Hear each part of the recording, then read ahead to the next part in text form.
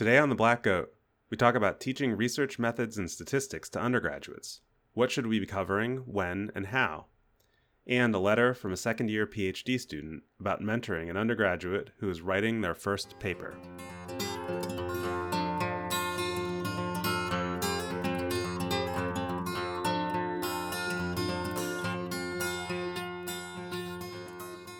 Hi, everybody, and welcome to The Black Goat. My name is Sanjay Srivastava. I'm here with Alexa Tullett and Samin Vazir. And it's the end of the term for me. I'm on quarters. I know the semester people listening are like, what, that was months ago. You guys are, Samin, you're on quarters, right? Yep. Alexa, are you on quarters or semesters? Semesters. I'm actually almost done teaching a summer class already. I'm way ahead of you, Sanjay. I'm just like literally breathing the sigh of relief. I'm done. We'll get our revenge in September. Don't worry. Yeah.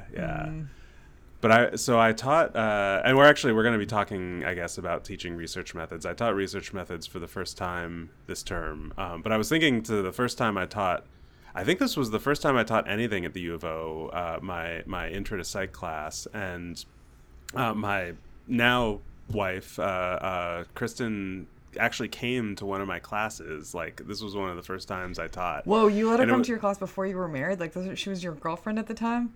I know, and she still married me, so I must have not fucked it up too badly. I know back in those days I was a big ummer. I've somewhat reduced that in my teaching, but I remember like my teaching evals, like consistently it was like, he says way too much. But it was funny because Kristen, she told me she was going to come. She was just kind of curious to see me teach. This was like a large lecture. She sat in the back.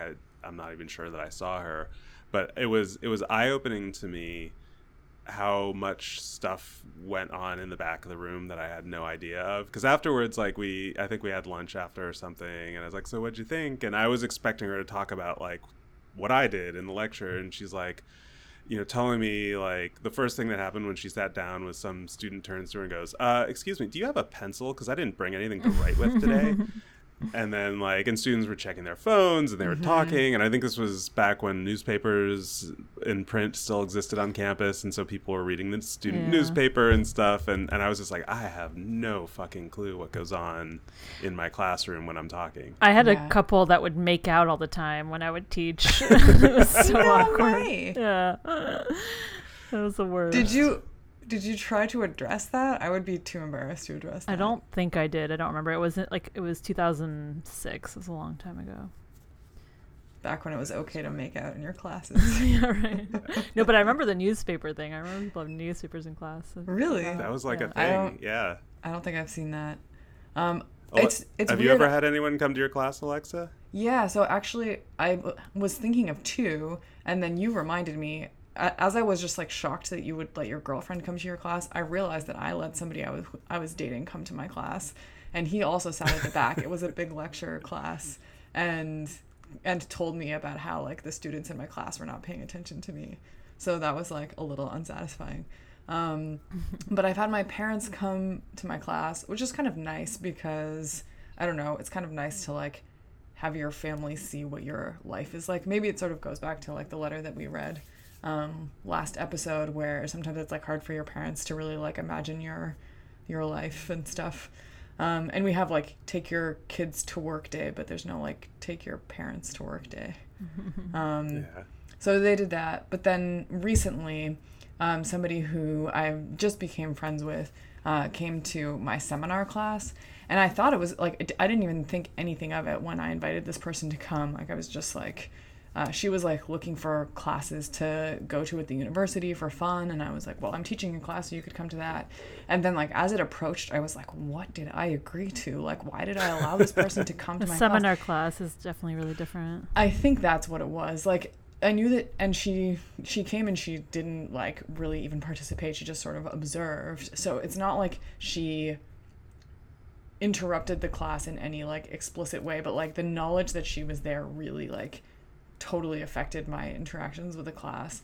And I think that's because I get like really informal in my seminar classes, and I'm not always thinking about like, are they really like learning useful information right now? Like, it's a lot of like, especially in the summer, because it's every day for it ends up being an hour and 35 minutes. And so we just have to talk for that much time, 5 days a week. And I can't do it where they're actually learning stuff the entire time. So like while she was there, we talked about like our favorite flavors of Gatorade for like 3 minutes, and the whole time I was like, oh my god, she thinks that's such a terrible teacher. Yeah, I can't imagine having friends come to a seminar. That would totally change it. Like so more recently I had some friends come to, it was also an intro to psych lecture, and so and so but by this point this was like a year or two ago, and so I had all my routines down, and I think I've gotten a little better at teaching, but I sort of leaned into it where I had like a running example that I was going to use anyway, but I made their names and I put their pictures up, and I don't think the class even realized that these were like real people that were in the room. Like it was just like, so imagine Brooke and Lisa walk into a thing and do a thing, and like so they got a kick out of that. But I think in a seminar, even if someone was just sitting there, if it was like a friend of mine, I would totally be thinking, like, what are they going to think of me? Yeah. And also this person was German, which I think is relevant because like my idea of what German education is like not what my seminar class is like. And so I was like, and she did admit at the end, she was very like complimentary and like, oh, you have like a good rapport with your students, and it's like I really think the style is like effective in some ways, but she was like also like the whole time I was sitting there and I was like, but when does the fun stuff stop? And she starts like teaching them things. I was like, I knew you were gonna think that. You can never come back. Oh. I've never had somebody I was dating sit in on a class, but one guy I dated did look me up on Rate My Professor and then proceeded to like lecture me about how I can improve my ratings and improve my teaching, and I was like, oh, in retrospect, that should have been a red flag. Wait, in retrospect, that wasn't a red flag? I don't know. I think I didn't. Yeah, I think I was like slightly annoyed, but I don't think I took it as seriously as I probably should have. I get like mad when my friends look on my website. I'm like, that's private. You can't look at You can't look at what I do for a living and put out there to the world. It is weird if like somebody who I know from non-professional stuff starts following me on Twitter. I'm like, oh, well, first you're going to be super bored, but also, yeah, it's weird. Yeah, my mom got a Twitter account. Oh, no. And I only know this because I saw her name and then I asked her about it. And I don't think she ever checks it because she followed me. And I remember when she first got on Facebook, and this was like early in the days, I was like, oh, that's weird. And then it kind of became normal to have family members on Facebook. But I just completely forget that. And I'm often more like profane on Twitter and just different on Twitter. But also like it's a lot nerdier because I'm almost all talking about research, where Facebook I post a lot more personal stuff. I don't understand about 40% of your tweets, so my guess is your mom doesn't understand at least that many. No, nobody understands. I don't understand most of it. I feel like I want to make like a shadow Twitter account that's just like, can someone please explain Sanjay's tweet to me? Kristen said this recently about our episode titles. Our listeners may not know this, that I think I almost always end up writing the episode titles just because I'm usually like, our workflow is like Alexa does the editing, she posts a file, and then I kind of post it to our podcast host and write the show notes, and so I come up with but Kristen said to me recently, I think it was our last episode, she saw the title and she's like, are you the one that comes up with the titles? And I was like, yeah, most of the time. And she's like, yeah, they're very your sense of humor. And I feel like we occasionally, like, I think there was one time not too long ago where there was something mildly risque that I like ran past you guys to make sure I wasn't gonna cross any lines or whatever. But yeah, I feel like I come up with the episode titles because they're funny to me, and I think I always understand. I always think I understand the episode titles. Whether I actually understand them is a different question. I feel like I've had the feeling that I didn't understand them before, and I'm not sure if I ever followed through to figure. Like, not all of them, but there's like one or two where I was like, I think there's a joke there that I'm missing. Yeah, a lot of times they're not that deep. It's just like a song lyric or something. Like our last one, "This Is How You Do It," is like a '90s New Jack Swing song, and I It's just like I'm old enough that everyone our age knows that. I don't know if the youngsters know what it is, but I feel like that's such a useful title. I hope I didn't like waste it on you sort of like you want to save that for when you can't come up with anything else, because it's like you could like that could be this week's. It could be like, this is how you do it part 2, and you know. Do you guys remember that one time when we were hanging out and I was like, what does circle jerk mean? You know what? I'm going to Google what circle jerk means. And you guys were like, no. You see, this is why I need to run stuff by you guys, because I'm like, I just live in a world where it's like, oh yeah, those words would just come out of my mouth without me even sort of thinking twice, and I'd be like, oh, that might be inappropriate in this context. Yeah. Whereas like, you know, but when I run things by you guys, I feel that's a good reminder that I might need to explain why I'm running it by you. Like, I'm going to call this episode, like, you know, Psychology's Circle Jerk. And Samin would be like, yeah, that sounds fine. What does that mean, by the way? I always pretend that I don't heavily edit the episodes, but really, like, 90% of the episodes are gone and it's just Sanjay talking about circle jerks. I should start listening. Okay. We should create like a dark web version of the podcast that's like all the cut stuff.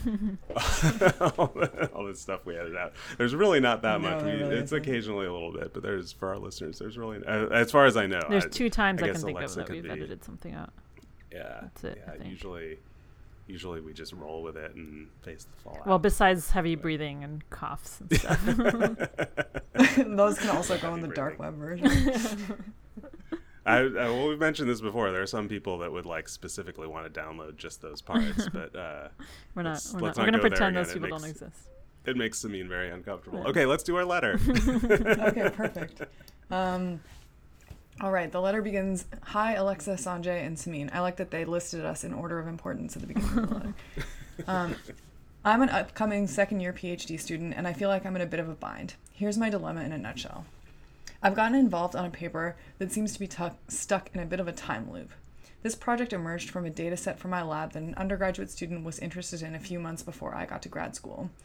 The student did much of the legwork in terms of coding, and once I arrived at grad school, I used the dataset to run some analyses for my first-year milestone project.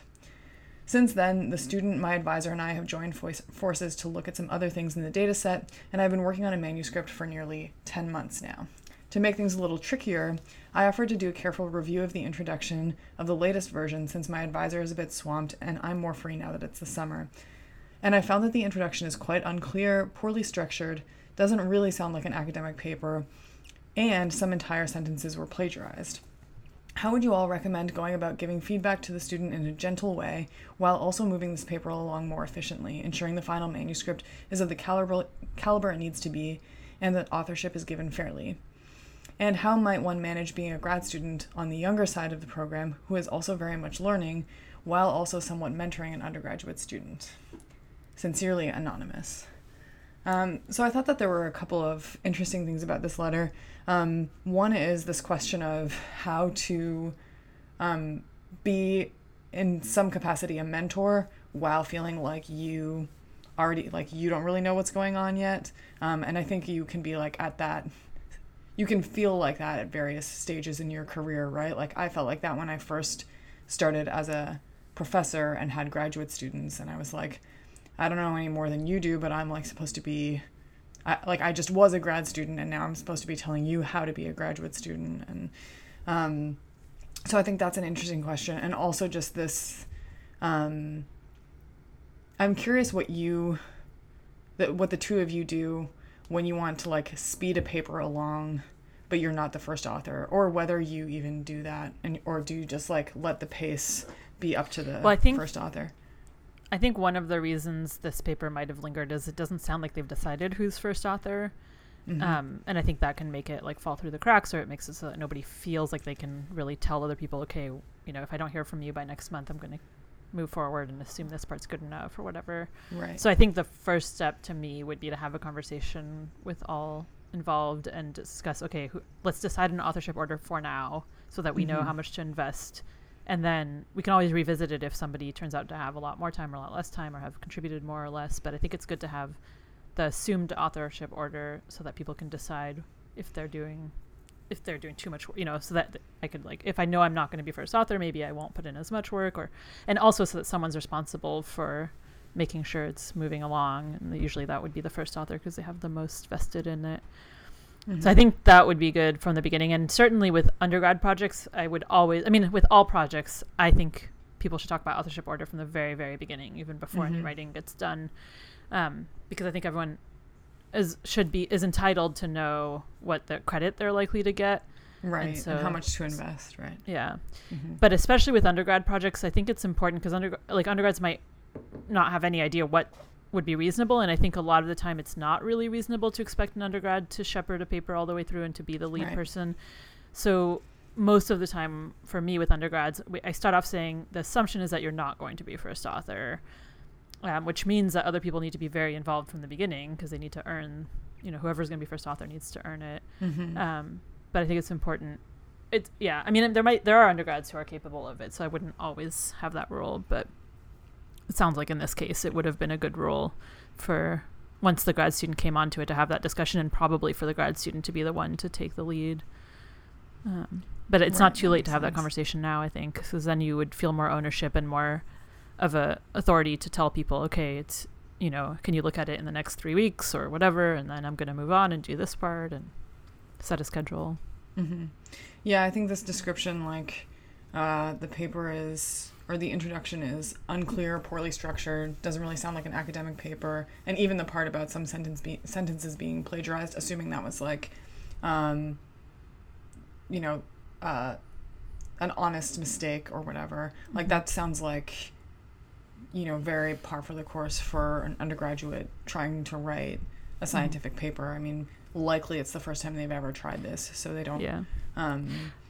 And also, the 10 months is also very par for the course for a graduate student in the first couple of years. So even though it shouldn't be necessarily, but it's not, to me, that didn't strike me as like, wow, 10 months. Right. Yeah. I feel like there's two goals that are different.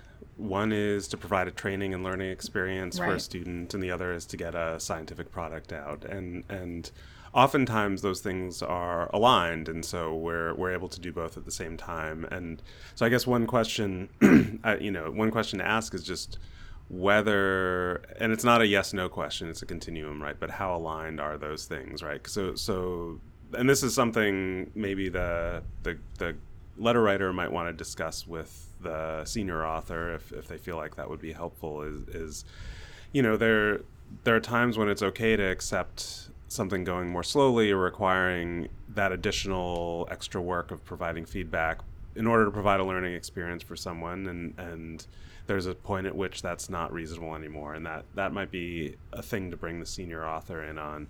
I would also say just it's okay to ask for mentoring on being a mentor. And so if it sounds like the professor in this lab isn't the one directly providing the feedback because they're very busy, and it can be a good learning experience for the graduate student to be providing feedback and that kind of thing. So that's all great. But if you feel like your advisor would be helpful in this regard, I think this is, if the advisor knows the student, they definitely, hopefully, should know at least something about the project.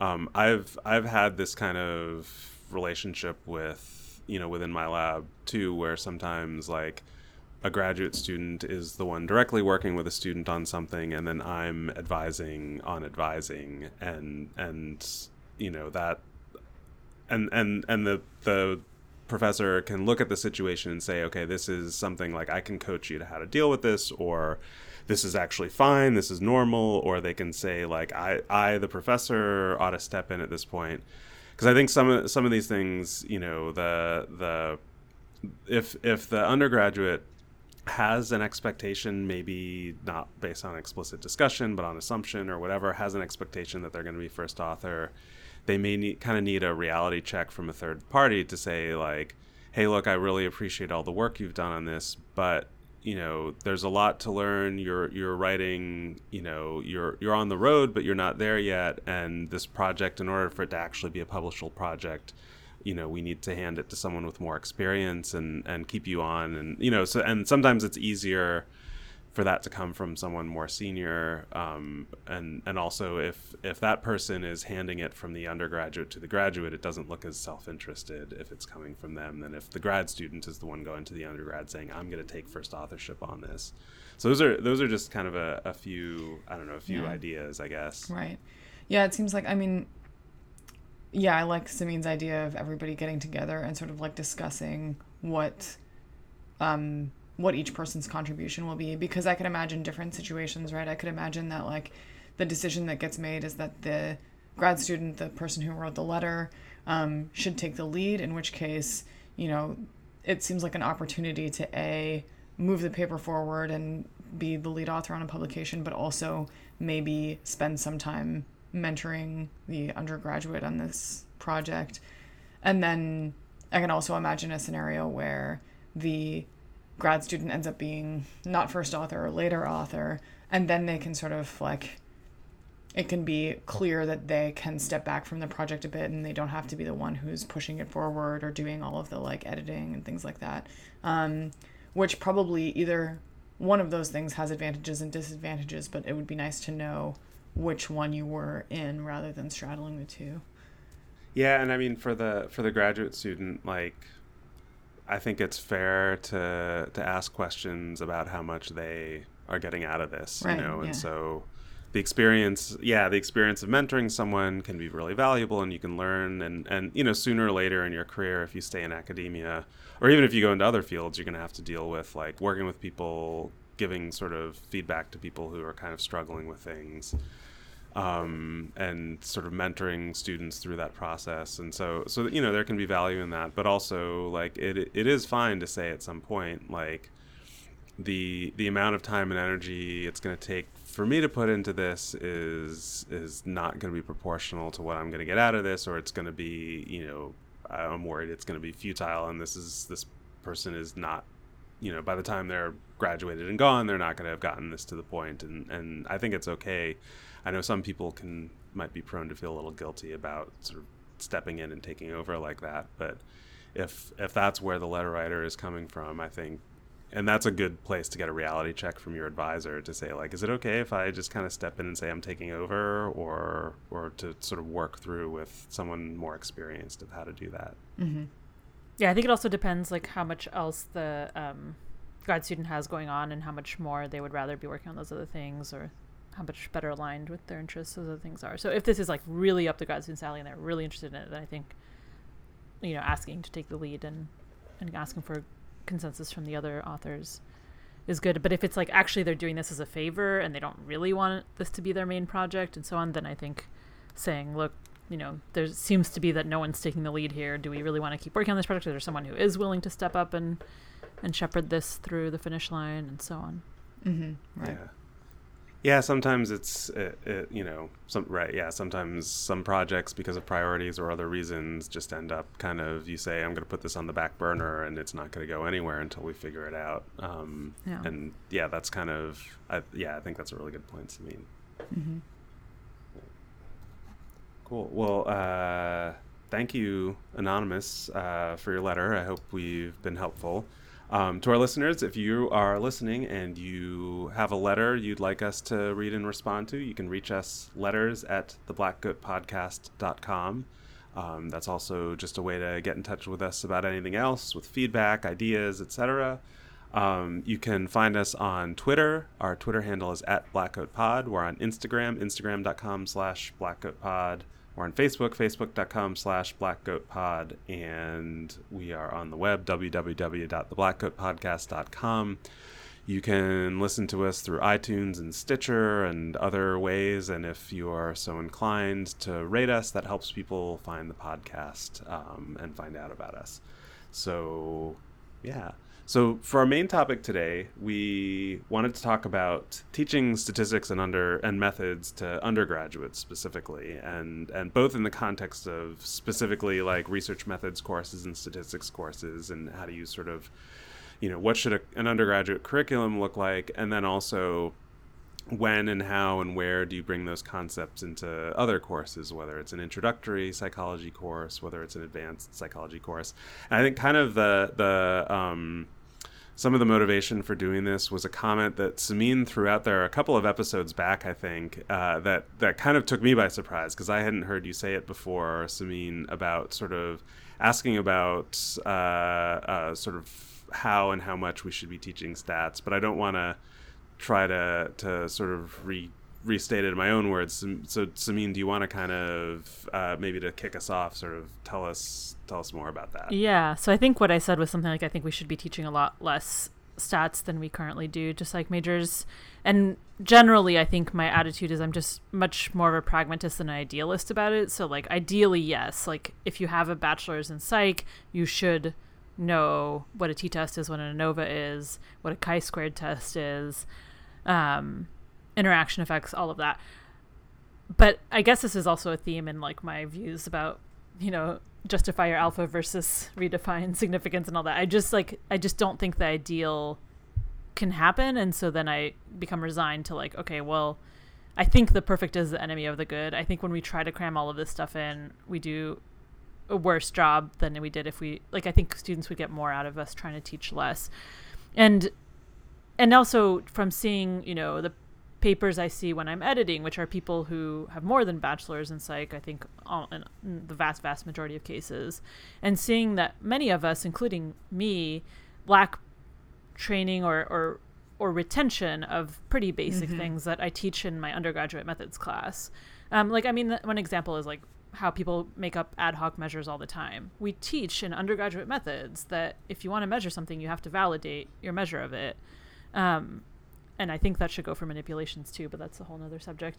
But so I think how often I see the basics not be followed, and whether that's like a lack of training or just that we forget or something, I really think like making 95% of the curriculum and methods and stats things that you absolutely need to know, and cutting out most of the stuff is like, ideally we would want our students to know this, but yeah, I just think like even the really, really fundamentals, we'd be super lucky if the students managed to grasp those things and retained some of them beyond the time of the course. So I'm more and more cynical about what's realistic to even get them to understand in the first place, much less retain. Like, forget about retention, but even just getting them to understand in the time you have them in your class, I think we're trying to cram way too much in. Mm-hmm. So what, I guess it's a really interesting idea. I'm having a little bit of trouble wrapping my head around what exactly that means. Like what would you keep, or how would you decide what to keep, and what do you see as essential, and how would you go about teaching it? Yeah, I mean, honestly, I haven't thought this through, so like we'll be thinking about it together, and your opinions are as good as mine or better. But I mean, I'm biased. I teach research methods and not statistics. I think research methods is more fundamental. I think more people, like people who are not going to go on to be researchers, so the vast majority of psych majors at UC Davis are not going to go on to do social science research themselves, but many, many more of them will rely on social science research. I mean, all of us do to some extent, right? Like all adults in our society need to make some decisions where social science is relevant. So I think the concepts taught in research methods, which is basically just critical thinking, but specific ways of critical thinking to evaluate social science research, I think that's way more useful in life if you're not going to go on to be a researcher than learning what a chi-squared test is or an ANOVA or things like that. I do think there's some concepts from statistics that are important to learn. So like the idea of error rates, or maybe the idea of Bayesian thinking, or, how to think about inferences, how to think about errors, how to think about updating your beliefs, and statistical errors. So statistical validity, the concept of statistical validity, I think is really important. But the specific statistical tests, I don't know. I mean, I guess I would want them to understand data visualization so that they could see when a graph is like misrepresenting results and things like that. So that requires some understanding of like means versus medians and outliers and some more statistical concepts. But I'm not sure they need to learn the formula for a t-test even, or a correlation, or I don't know. I mean, again, it would be ideal, and maybe ideal is even too strong a word. It would be good. Like it would be, I understand why people might balk at the idea of not teaching someone who comes out with a psych degree that kind of information, but I just not sure it's realistic for most psych majors. The other way to go would be to restrict the psych major to people who want a real like heavy on science, heavy on math education, but that we'd lose the vast majority of our majors, and maybe that'd be okay too, but that's a different world. Yeah, what I'm trying to figure out is how much this is about what should we be teaching, or is it really about how we should be teaching? Because the way you're talking about stats it reminds me of this sort of old-fashioned, but still unfortunately quite prominent way of teaching stats as just kind of like a bag of tricks, a toolbox of disconnected tests. And I do think there are, I have issues with that particular way of teaching statistics.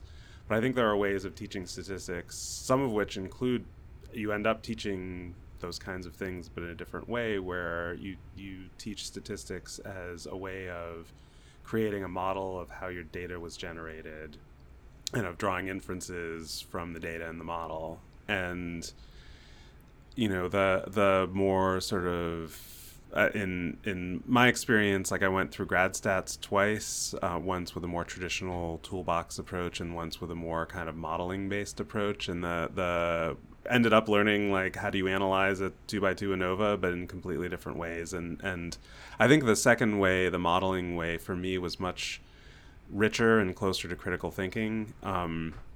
And so that's part of it. And part of it is, and this is where I struggle too, because I taught research methods for the first time this term. And I tried to teach them concepts like what is a p-value, which I think I did based on how the lecture went, but also on how students did on the exam. I think I did an okay job with, because I spent a whole lecture on it. But you sort of run into this limit of like, I can only tell you so much before I have to teach you some math. And in order for you to, so like I could give you one level of it, and you'll be hopefully better off with what you learned than if you didn't have it at all in your future, if you read an article or whatever that involves p-values. But like, I think even the conceptual critical thinking part of it, like you need to do some math to sort of see what's going on there. Yeah. And then when I tried to cover like what's an effect size, I felt really like, it's really easy to say, look at the effect size. But again, it's like, until, I felt like I was, and I should say our research methods class is before our statistics class. So the vast majority of students in my class had not had statistics yet. And I just felt really limited or when I wanted to talk about reliability, and then the textbook has a little section on Cronbach's alpha, but I didn't spend a lot of time on that. And I feel like the students, as a result of that. And so anyway, so to some extent, like formalizations, math are, what you're doing is you're teaching them like, here's some formula and some hand calculation and whatever, you get this number and whatever, that's one thing. But if you're teaching it as a way of like, what a different way of thinking about formalization, and this certainly comes up in formal theory, is you're taking your ideas and then you're putting them in a form that it makes things explicit, and that somebody else can look at it and they can see exactly the same thing you can. And it's a part of critical thinking is formalizing thinking into models and into tests and distributions and whatever, and mapping between those and your conceptual understanding. So I think that is really hard, and I struggle with like whether I'm doing that well or not. But that's more to me about like how we teach statistics and methods than like, should we be teaching less stats or whatever. Yeah, it's interesting. So when you first said like, yeah, maybe we should focus more on like now I'm not sure if I'm going to quote you correctly, but more on like abstract concepts and research methods and things like that, and stay away from formulas. My first reaction was like, yeah, let's get rid of formulas. Like nobody remembers those formulas anyways, or at least I don't remember those formulas. But actually, like, as you were talking, Sanjay, I do think that there is a way where sometimes the math does help conceptually, right? So I don't know, for instance, like with the concept of variance, it might actually be useful to understanding what that concept is, to think about like how you would actually calculate it. And what might be sort of like a more mysterious concept, it might become more concrete if you sort of practice like actually calculating it. And that actually made me think of like a thought that I had when you were talking, Samin, about basically like what the goals of teaching statistics are. And I think if the goal is, if we're thinking about like what are people realistically going to be able to use when they leave university, I agree the vast majority of psych majors are not going to ever use the formula for a t-test, but there might be something about the process of learning that absolutely that is useful, right? Of course, in a perfect world, yes, absolutely, it would be useful to learn it. I'm just, but like not necessarily to learn the fact. No, I know the process of learning it. Yeah, yeah. I just don't think. My experience teaching research methods, which because we're on quarters is only 10 weeks, but even if it was 15 weeks, is that there's no way I can teach everything in that textbook, and it's a great textbook. So you think there are things that are more important to teach people? Yeah, I just think if we try to cover all of the things that people would benefit from having the experience of trying to learn those things, we just can't. And so if we have to cut something, I would rather cut. I totally agree that, of course, if we had unlimited time, people would benefit from learning more of the math behind things, learning more things, Right. I feel like, I mean, this gets into larger curricular issues, right? Because Samin, you mentioned you only have 10 weeks. I only have 10 weeks because we're in quarters too. And so the textbook that I use, I tried to cover the whole textbook this term, and I ended up cutting some stuff. And it's like, I sort of, at one point, a little bell went off in my head, and it was like, oh yeah, textbooks are written for semesters. Like, you're not supposed to be able to cover all of it in a quarter. I don't know how we cover all of it. But so I agree that, like, within the confines of one class, and I made a bunch of notes when I was done, and a lot of my notes were like, cut this, like, don't do this, so you can spend more time on that, etc. But you can also step back and look at a larger curriculum and say, like, my department could decide we're going to require more terms of statistics or methods or what have you. I'd be for that. We could decide that we're gonna. I mean, I saw this proposal a number of years back, sort of floated somewhere, and I never really saw if anyone kind of followed up on it. But the idea and this was sort of generally in science curricula, but someone was talking about it in psychology, is of making sort of how you do research, which is essentially methods and stats, making that the introductory part of the field. So right now, Intro to Psychology, which I also teach, is like, it's sort of like greatest hits of cool things you want to know about psychology. And sometimes it feels sort of like marketing for a psychology major. I mean, I try to make it, obviously that's pretty flippant. I try to make it more substantive than that.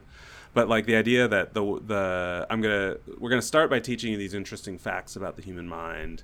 And then later, if you, like, the advanced thing that you do if you want to study this in depth is to learn, how we get those facts. And instead, if you flip that around, if you flip the script and you made it longer and more intensive, and you said, what psychology is it's a way of learning about the human mind. And so we're going to start by teaching you the tools. And in fact, the specific findings that you might learn in an Intro to Psych class, those might change at some point. But we're gonna teach you sort of like the process of critical thinking, and of how do you think about cause and effect, and how do you think about measurement, and all these other things. And then we'll get to, like, what can you do with that. I'm not sure that that's the greatest idea, but I do think that the sort of like centering the how rather than the what is, or at least changing the proportions of them from what's typical in most programs, which I think in most programs right now, like, it's one term of statistics, one term of methods, usually fairly early on, and it's this like distasteful thing that students feel like they have to get through before they get to the fun stuff later on. Yeah, I think the economics of that would be complicated, because right now, like, we're the biggest major on campus, and if we said instead of having to take one of each of those, you had to take two of each of those or something like that, we would no longer be the biggest major on campus. But I think that's still the right thing to do. Yeah, the economics are really interesting, because we've had discussions about that. We changed our major a few years back, and so now we have, it used to be stats, one term of stats, one term of methods. Now it's one term of this general methods, one term of stats, and then a kind of second methods that's really more of a lab course where students work on a project. So the idea is to get them actual hands-on experience running a study. And some of the discussion was around, like, well, will this reduce the number of majors? And then some of it was like, is that a problem or is that okay? Like, are we, and you get into these like arcane discussions about the university budget model and all this other stuff, that you realize, like, there are all these practical constraints. But I think, like, I do think about that in the context of students that are going to go on and not be researchers. they're going to be, their relationship to psychology research is going to be probably as a consumer. But saying like, what's the value for them of having had the experience, even if it's a toy problem in a lab class, like having had the experience of actually gone through and seeing how up close, how is this knowledge produced? Mm-hmm. And yeah, like some are not going to retain anything about it and some are going to retain selectively and whatever. But, you know, I wonder sometimes I think we, both because of the prominence of like standardized testing in the world, and then also because as psychologists we want to measure everything. And I do sometimes when I'm like designing a course, I think about like, what's the value of simply having had this experience over and above like some specific factoid that I could test you on. You know, I think about that with like taking part in experiments as an undergraduate, which people are, I think, appropriately skeptical of, like making students, you know, participate in experiments. I think we should be cautious about that because of all the incentives. But I also think like having actually had the experience of being a subject in an experiment, for me, it fundamentally changed how I thought about psychology research when I encountered it. Like just having seen warts and all the particulars, and it's not these like grandiose abstractions. Yeah, it's right. Like you're sitting in a lab at this beat up old computer pressing keys for 45 minutes, and that's where this theory comes from. Like it really changes it. And so also having had the experience of being doing some amount of data analysis and running. I mean, this raises a problem, which is that there's some training that if you are going to go on and do research in social science, you do need it. And so I think in a way we need a different like path for people who want the kind of degree that then prepares them for grad school in social sciences. But do we really need to make all like 1,000 majors per year do all of the things that you would want someone to have to be trained to start graduate school? Yeah, I don't know. I mean, I don't know how many of these skills people do end up using. Like a lot of people work with data in some way. I actually think maybe the answer is yes, but then it becomes a very different major, right? And I actually think I think there's a kind of major I would love, a kind of department I would love to be in that's like kind of substance agnostic. I mean, maybe data science is this. Like we have a new data science, I think it's a major, where it's mostly just methods and stats. And I think that would be a cool thing to major in. I think you'd be very employable at the end of a major that was like 80% substance agnostic and more about maybe like social science-y, but not specifically learning about effects in specific sciences. I think there's also just a larger question of like how much. I think the answer is neither 0 or 100%, so it's like where in the middle, but like how much should we be caring about what students are going to go on and do?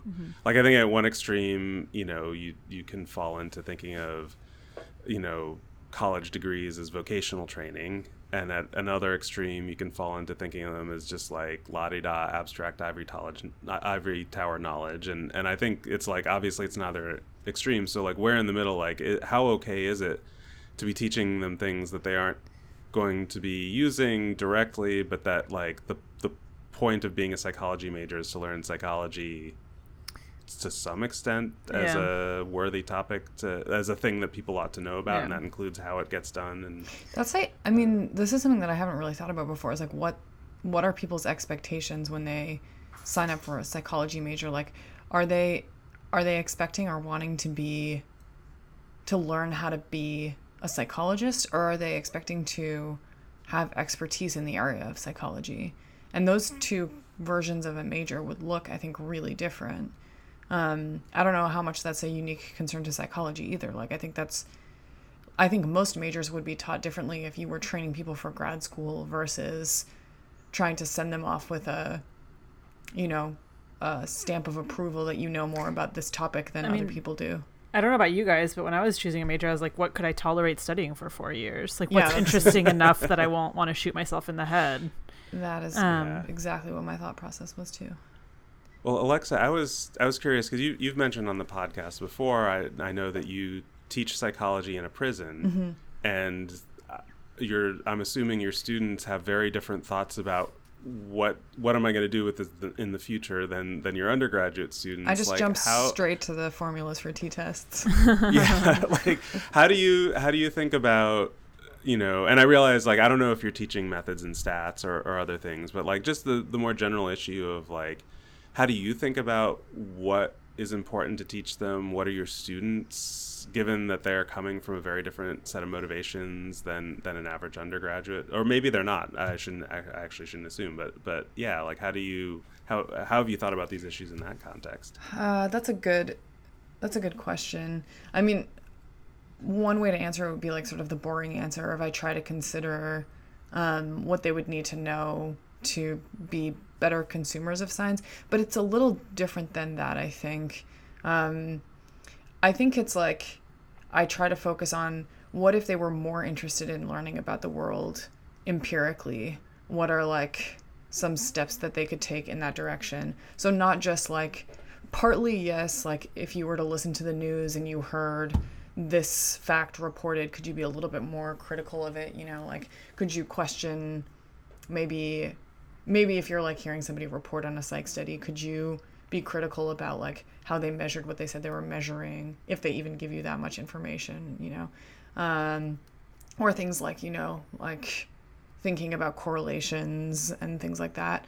But also just like thinking more about like learning about the world through observation. So, just the simple idea that like one observation isn't necessarily going to generalize. And we do like a sort of like a sampling error exercise where I'll like divide the class into like dark-haired and light-haired people and ask them if they would want to be able to read people's minds or not. And then, we talk about the proportion of each like dark-haired and light-haired group, and I ask them like, okay, are you now convinced that like this group wants to learn about or wants to read people's minds more than this other group? And every time I do that demonstration, they understand on some level why that's like not enough information to draw conclusions about dark-haired and light-haired people and stuff like that. So just to sort of like, I guess just basic principles that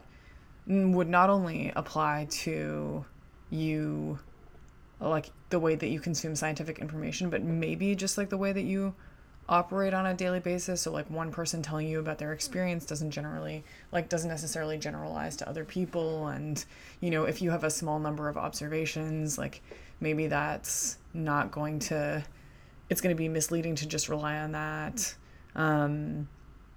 Maybe you can observe your own behavior in some ways, and so like learn about yourself in that way.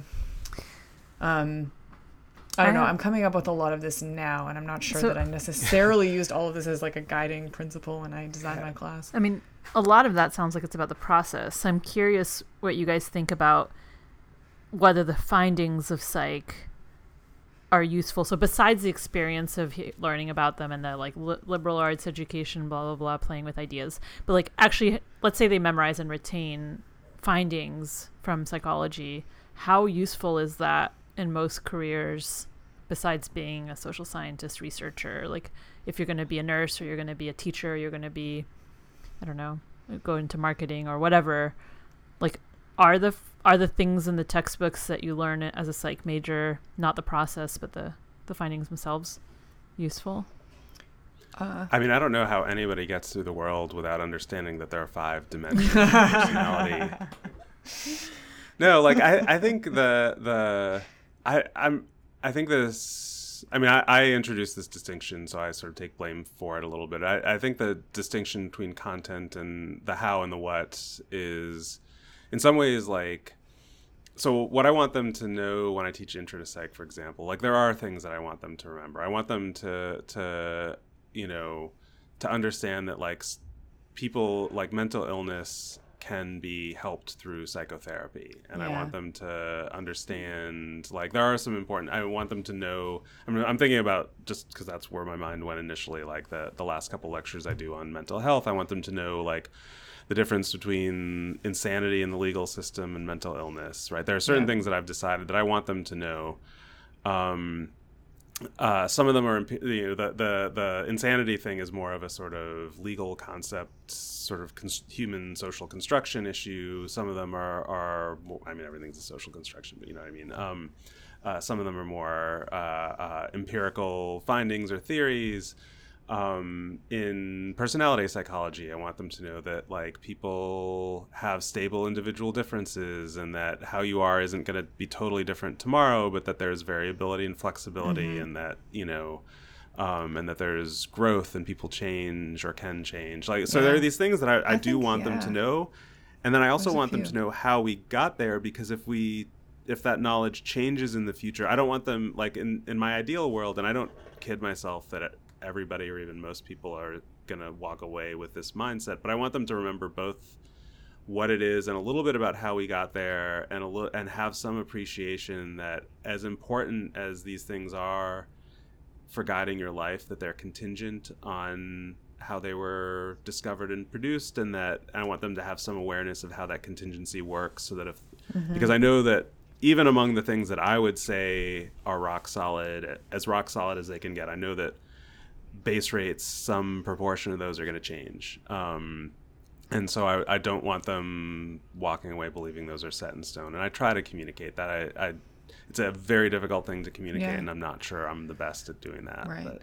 Yeah, I think there's enough like content things that I want people to take from 101. Like all the things that you mentioned, Sanjay, I agree with.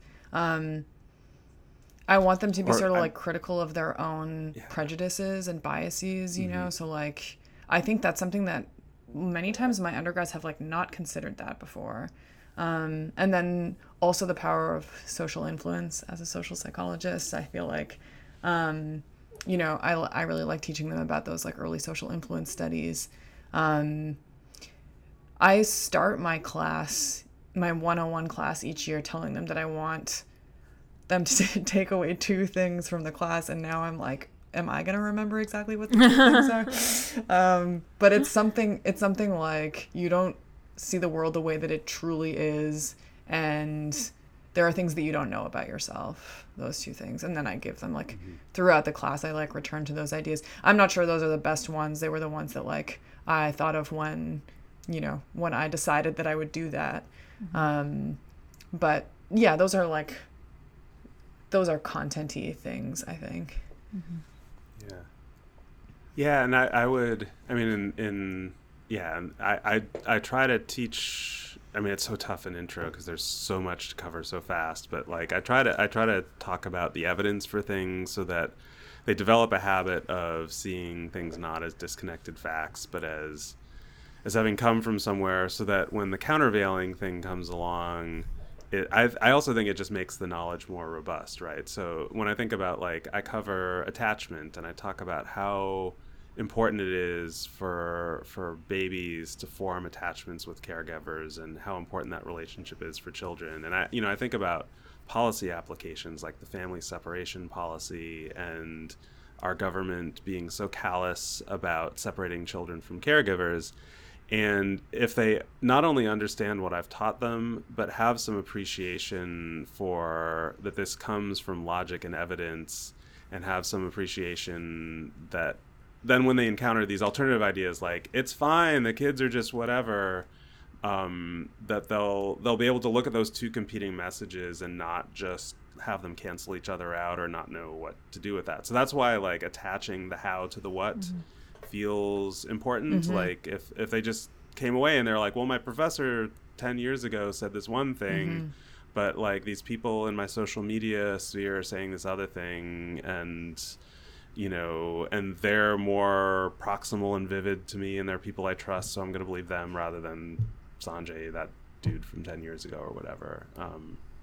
And so that's where, like, and maybe the larger just the larger context of, like, making sure that methods and stats are part of our curriculum is important. So when they do get the content, they just have this larger sense of the process that produced all of it. Yeah, I think I wish that I focused more on the process. I probably should focus more on the process. But I think that's super important, because I think that undergrads start out with the impression that you're going to tell them facts. And also that's part of their goal, right, is to, like, learn the facts that they need to know to do well on tests and things like that. And so, like, I think you really have to, like, hammer them with uncertainty to get them to realize that like what you're telling them is not just like a list of facts. The problem is when you do that in their first year or second year methods class, and then they go on to take the other classes and they start challenging their professor. And like I've had students come back to me and be like, well, I had I have an essay exam question and it asked me to like summarize this study, but the study is obviously like, they don't say p-hacked, but they're like, there's this and this and this and also this, and do you think that I'm supposed to point all these things out? And I'm like, I don't think that's the assignment. I think you're supposed to take the finding at face value and then like write about the theoretical implications and blah blah blah. But it's always but that's awesome. That means that means you're breaking through, Samin, and they're gonna pester your colleagues to you know. It's funny that when I write exams, I never write exam questions as a disconnected fact. Like I'll never say like, how do people respond in situation X or whatever. It'll always be like, according to the theory of cognitive dissonance, how do people, and it's just like, it's such a habit for me to like, everything is contingent. It's according to this theory, or if based on this finding, what would you expect or whatever. And that's just, it feels wrong to teach it any other way. I don't know. I feel like the whole point of research methods is to make the students a pain in the ass in the other classes. Like, that's when you've succeeded. And it's actually interesting because even within research methods, they can be a pain in the ass, right? Like if they're really critically evaluating things and challenging things, they're going to challenge you too. And so often the students that some of my TAs like the least are the students that I love. I'm like, yes, come back to my office hours over and over again and tell me how I was technically wrong when I said this. And, I just love those students. Yeah, I had one student, the first day of class of my research methods class, I asked students why they were there, and when like students were, whatever, I'm here because I have to be, whatever. Like I was doing show hands, are you here because you're a major, are you blah blah blah, and I was like, are there any other reasons? And one student, I swear to God, shouted out the black goat, and I was so hi, if you're listening, hello, I loved that. And this was a student who like asked some of the best questions. I agree. Like probably this is probably a student that this is going to be one of the students you're talking about that like they're gonna make my colleagues miserable in ways that I will love.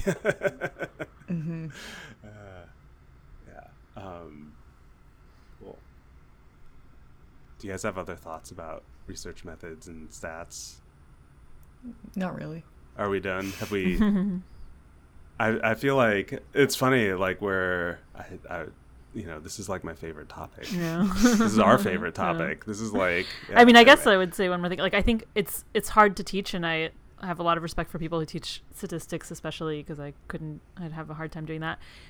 And I think you get lower evaluations, or maybe that's just rationalization, but I think that's objectively true. But if you have the chance to do it, I think it's so rewarding, and I would just put that plug in. Like I used to teach personality, and then I switched to teaching research methods, and I enjoy teaching so much more now. Yeah, I really enjoyed teaching it this last term. I feel like it was my first time teaching this course, and I gravitated towards it for very similar reasons. I kind of I feel like with all the changes that have been happening in the field, I kind of wanted to try to step up and sort of like take this course that's been around forever and kind of make it my own, because I'm so passionate about it. And hopefully it's going to get better the next time around. But I found it like a lot of fun and super rewarding. Yeah, it's fun to teach a class with no right answers, but it's also very hard to teach a class with 400 students and no right answers. Yeah. But I like it. Imagine. Cool. Well, I think are we done? Yep. Are we good? Cool. All right. Well, thank you, listeners, for listening to The Black Goat, and we will talk to you next time.